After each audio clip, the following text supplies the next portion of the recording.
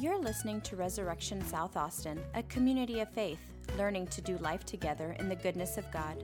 For more information, you can find us online at resaustin.com.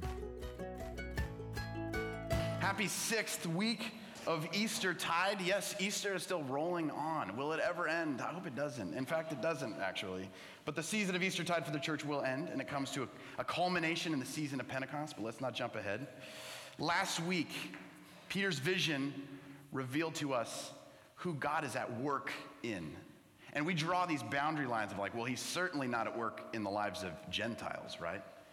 And we found out actually he is. What a surprise. This week, we look at Paul's vision, his invitation to Macedonia, and realize something else, something about when God is at work. Surely God isn't at work in those kind of moments that maybe we draw another line and say, he's only involved when we're like wearing robes and waving incense, right, and chanting psalms. He's only at work and present when like the priest is around or something. I don't know. We don't think that. But, we have those sacred moments where we think, this is when God's at work in my life.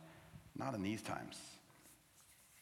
Well, actually, God is redrawing even those boundary lines in surprising ways in our lives. And I think if you get it, it might creep you out a little bit.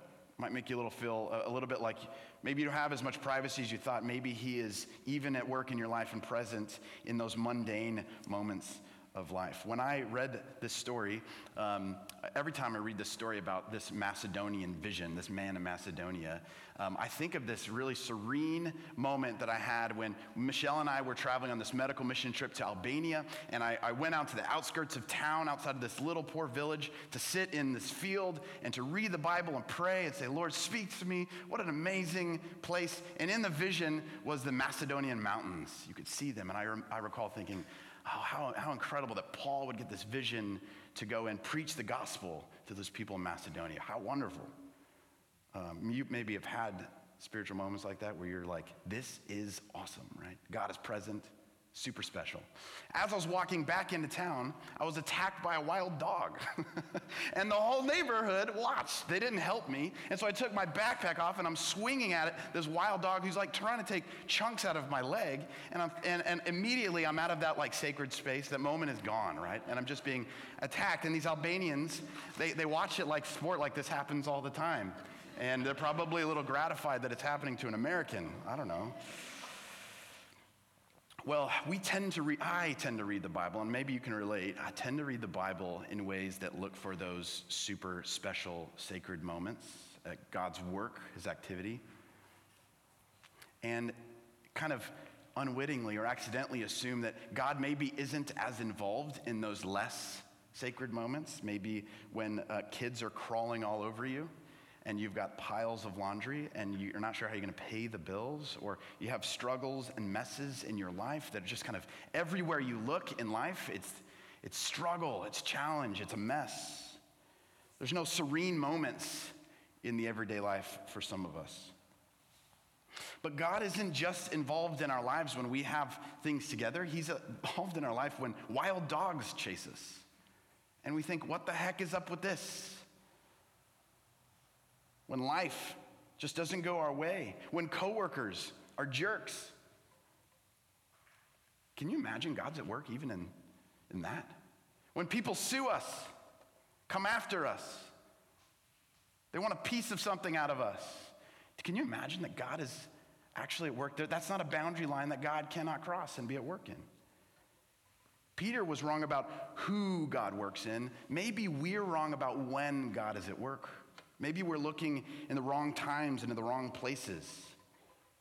But if we read the Bible with both eyes open, wide open, we'd notice that God is actually involved in our not so obvious moments, in the mundane, the really plain, unsexy, uninteresting times in our life. God's actually really present and at work.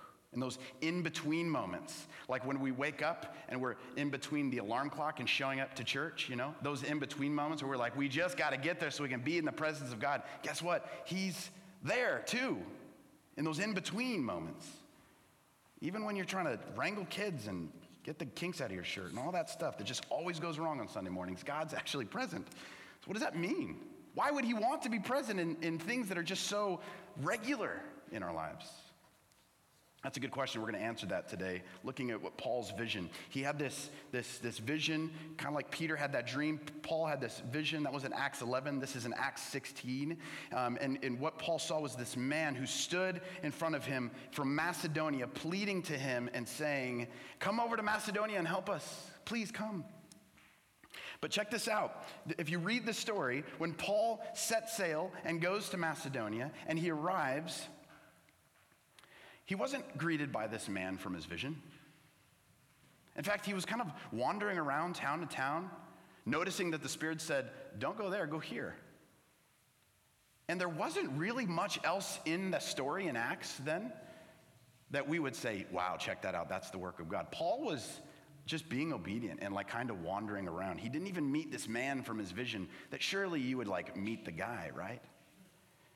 But by the time this story got told, by the time this story got written in Scripture, it actually didn't even really involve a man from Macedonia at all. Nothing like what maybe Paul anticipated. In fact, what's so surprising is that this story gets super interesting in the most mundane moment in this whole story. Paul, sitting around waiting for the Lord to lead him, to tell him something, to do something. And then Sabbath rolls around, and he's got to go outside the city gates to find a place to pray, like you do every Sabbath. And he found God already at work in one woman, Lydia. No one of like super reputation or repute or she dealt in purple fabric, so maybe she was a little wealthy, and people knew that she was a God-fearing woman, but there wasn't really anything special about Lydia. She was just a God-fearing woman. In verse 14, it says, "A certain woman named Lydia, a worshiper of God, was listening to us. She was from the city of," however you say this word, Thyatira. All these words are, see, I even have problems with this. "And a dealer in purple cloth. The Lord opened her heart." The Lord opened her heart. This line is just kind of buried in these details about who this woman is. The Lord opened her heart to listen eagerly to what was said by Paul. You can picture this scene, right? Paul's out on the outskirts of town, just outside the gate, and he's talking. Who knows? He's probably preaching or teaching something. And this woman was just sitting there listening. And the Lord opened her heart to listen even more eagerly, to open up more than she was capable of opening up to what it is that Paul was actually saying to her. And this is where it gets nuts. She believed it. And then the scriptures just kind of hop to the next sentence, and she was baptized. And in fact, her whole household was baptized. The whole gang was baptized because she was there listening, and God opened her heart and did something incredible. It gets even more interesting. The most amazing, mundane thing happened in this woman's life. When God opened her, she couldn't help herself but open herself to others. She opened her home. And in fact, she kind of like argued with the apostle, saying, "I'm not going to take no for an answer. You're going to come stay at my house because of what God has done in my life." Did you notice that in this passage in Acts, there was no huge stone temple of the presence of God that God needed to mediate his activity, his presence in people's lives? There wasn't a stone temple. There wasn't like a special ritual. They were just praying. There wasn't any hocus pocus. There wasn't any special words here. Paul wasn't wearing like special robes, or he was wearing street clothes, I'm sure, or something, whatever he was wearing to be comfortable. It wasn't Lydia's good behavior. It wasn't Paul's good behavior. Or it wasn't Paul's higher education or Lydia's economic success. None of those factors actually played into why this happened. Those are just kind of like the peripheral details. Let me tell you about who was involved. Oh yeah, this is what was going on in their life. It was only a very, very small and humble opening in Paul's life and in Lydia's life. Paul's obedience to see this vision and say, "Yeah, okay, Lord, I'm going to go."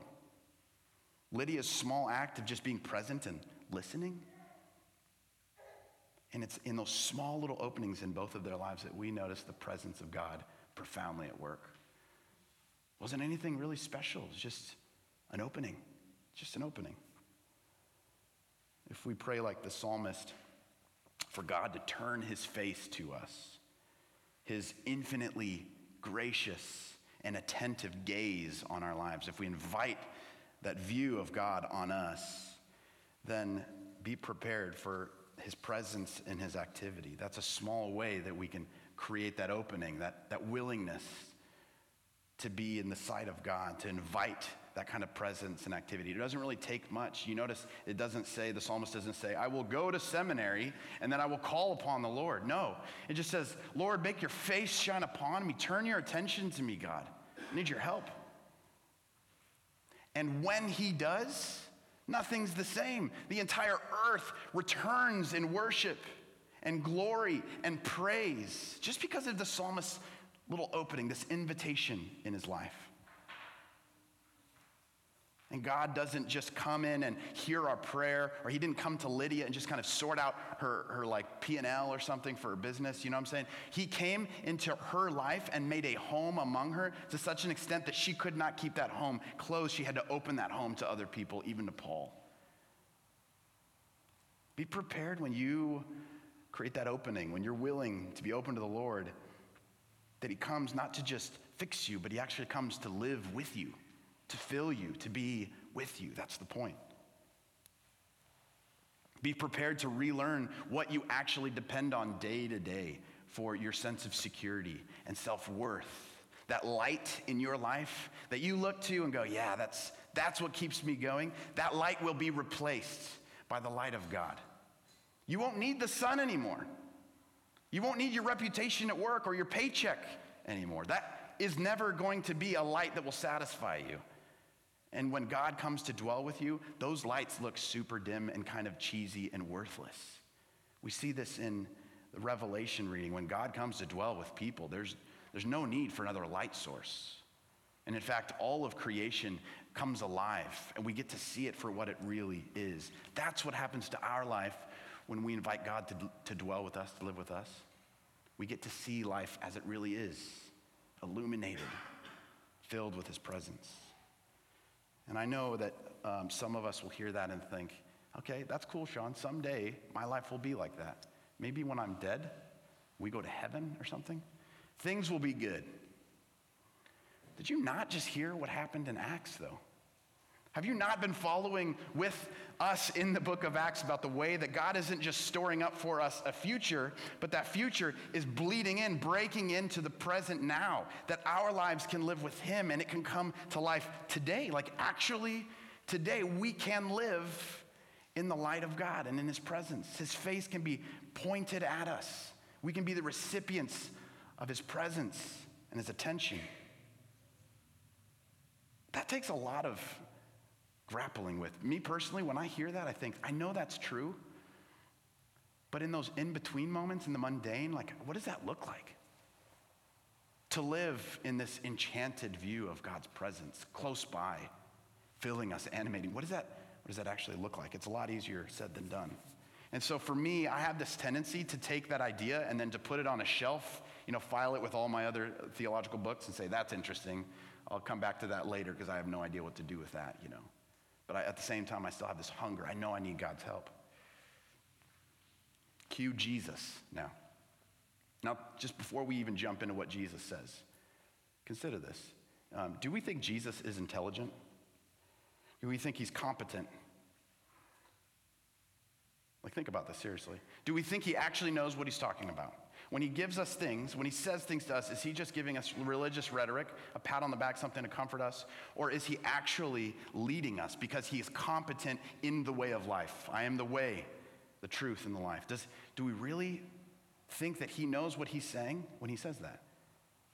And not just some later life, but this life. This is the life we have right now.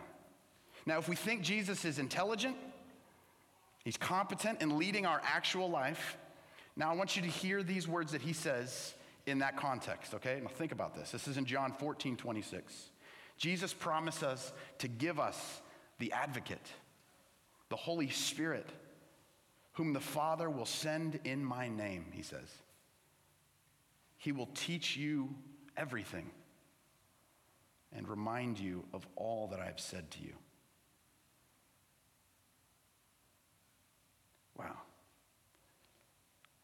Jesus promises the Holy Spirit to come and fill us, to teach us. And when we forget, when we wander, to remind us, like a shepherd's staff to kind of pull us back into the herd, into his presence. You may have heard this before,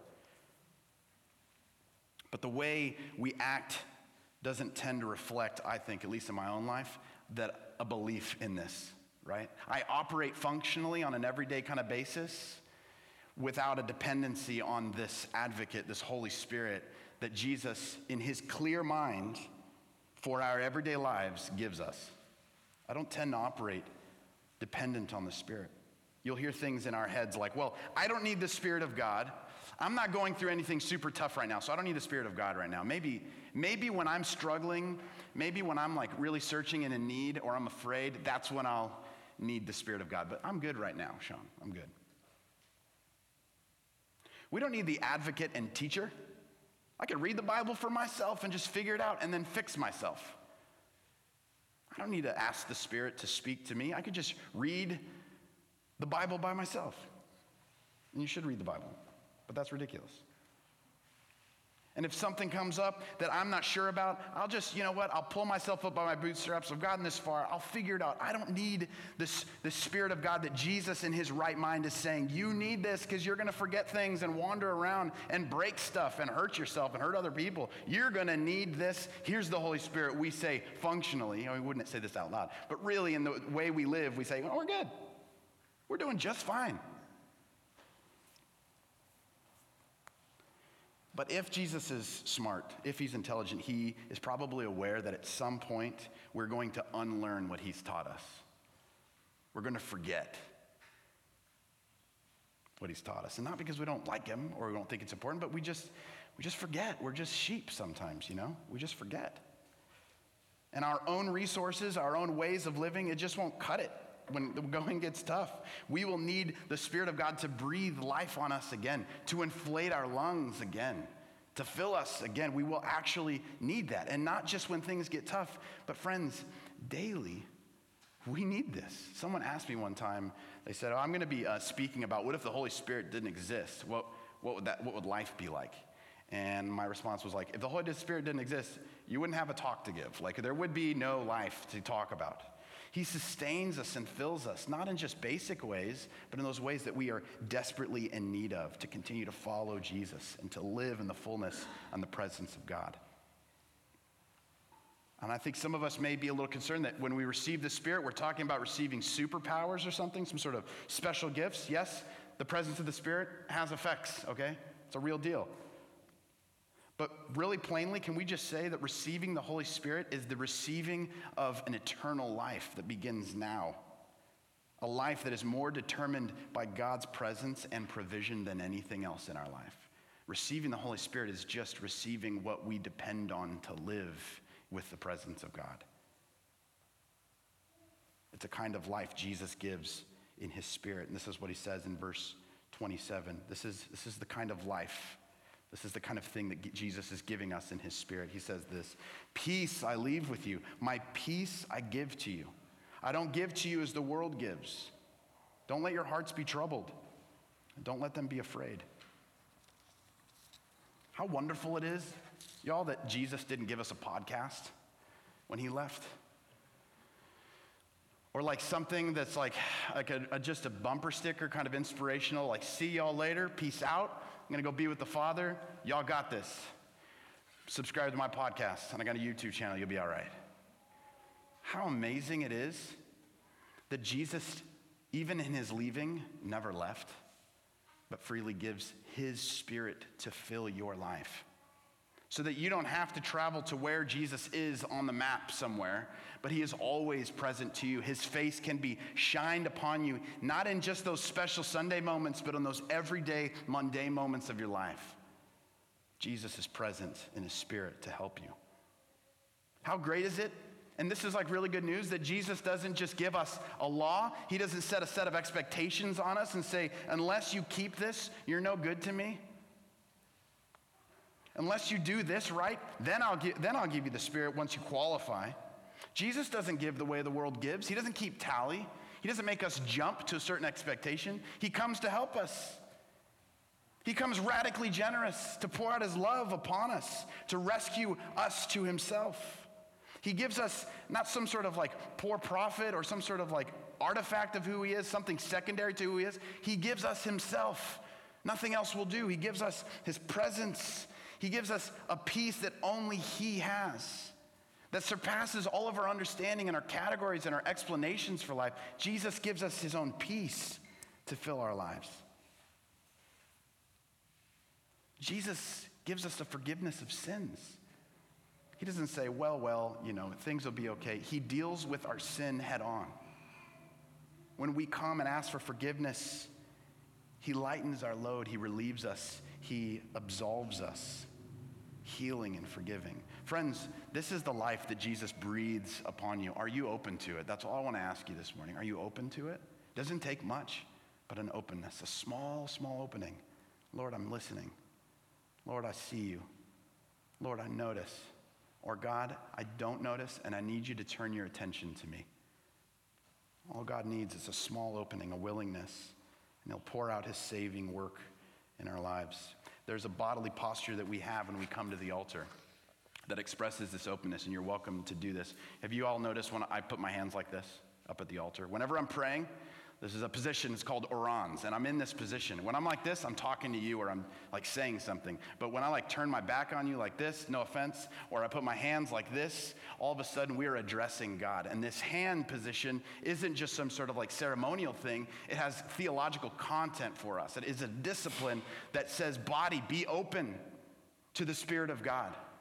This is the position of Mary when she heard the news of what God was up to in her life.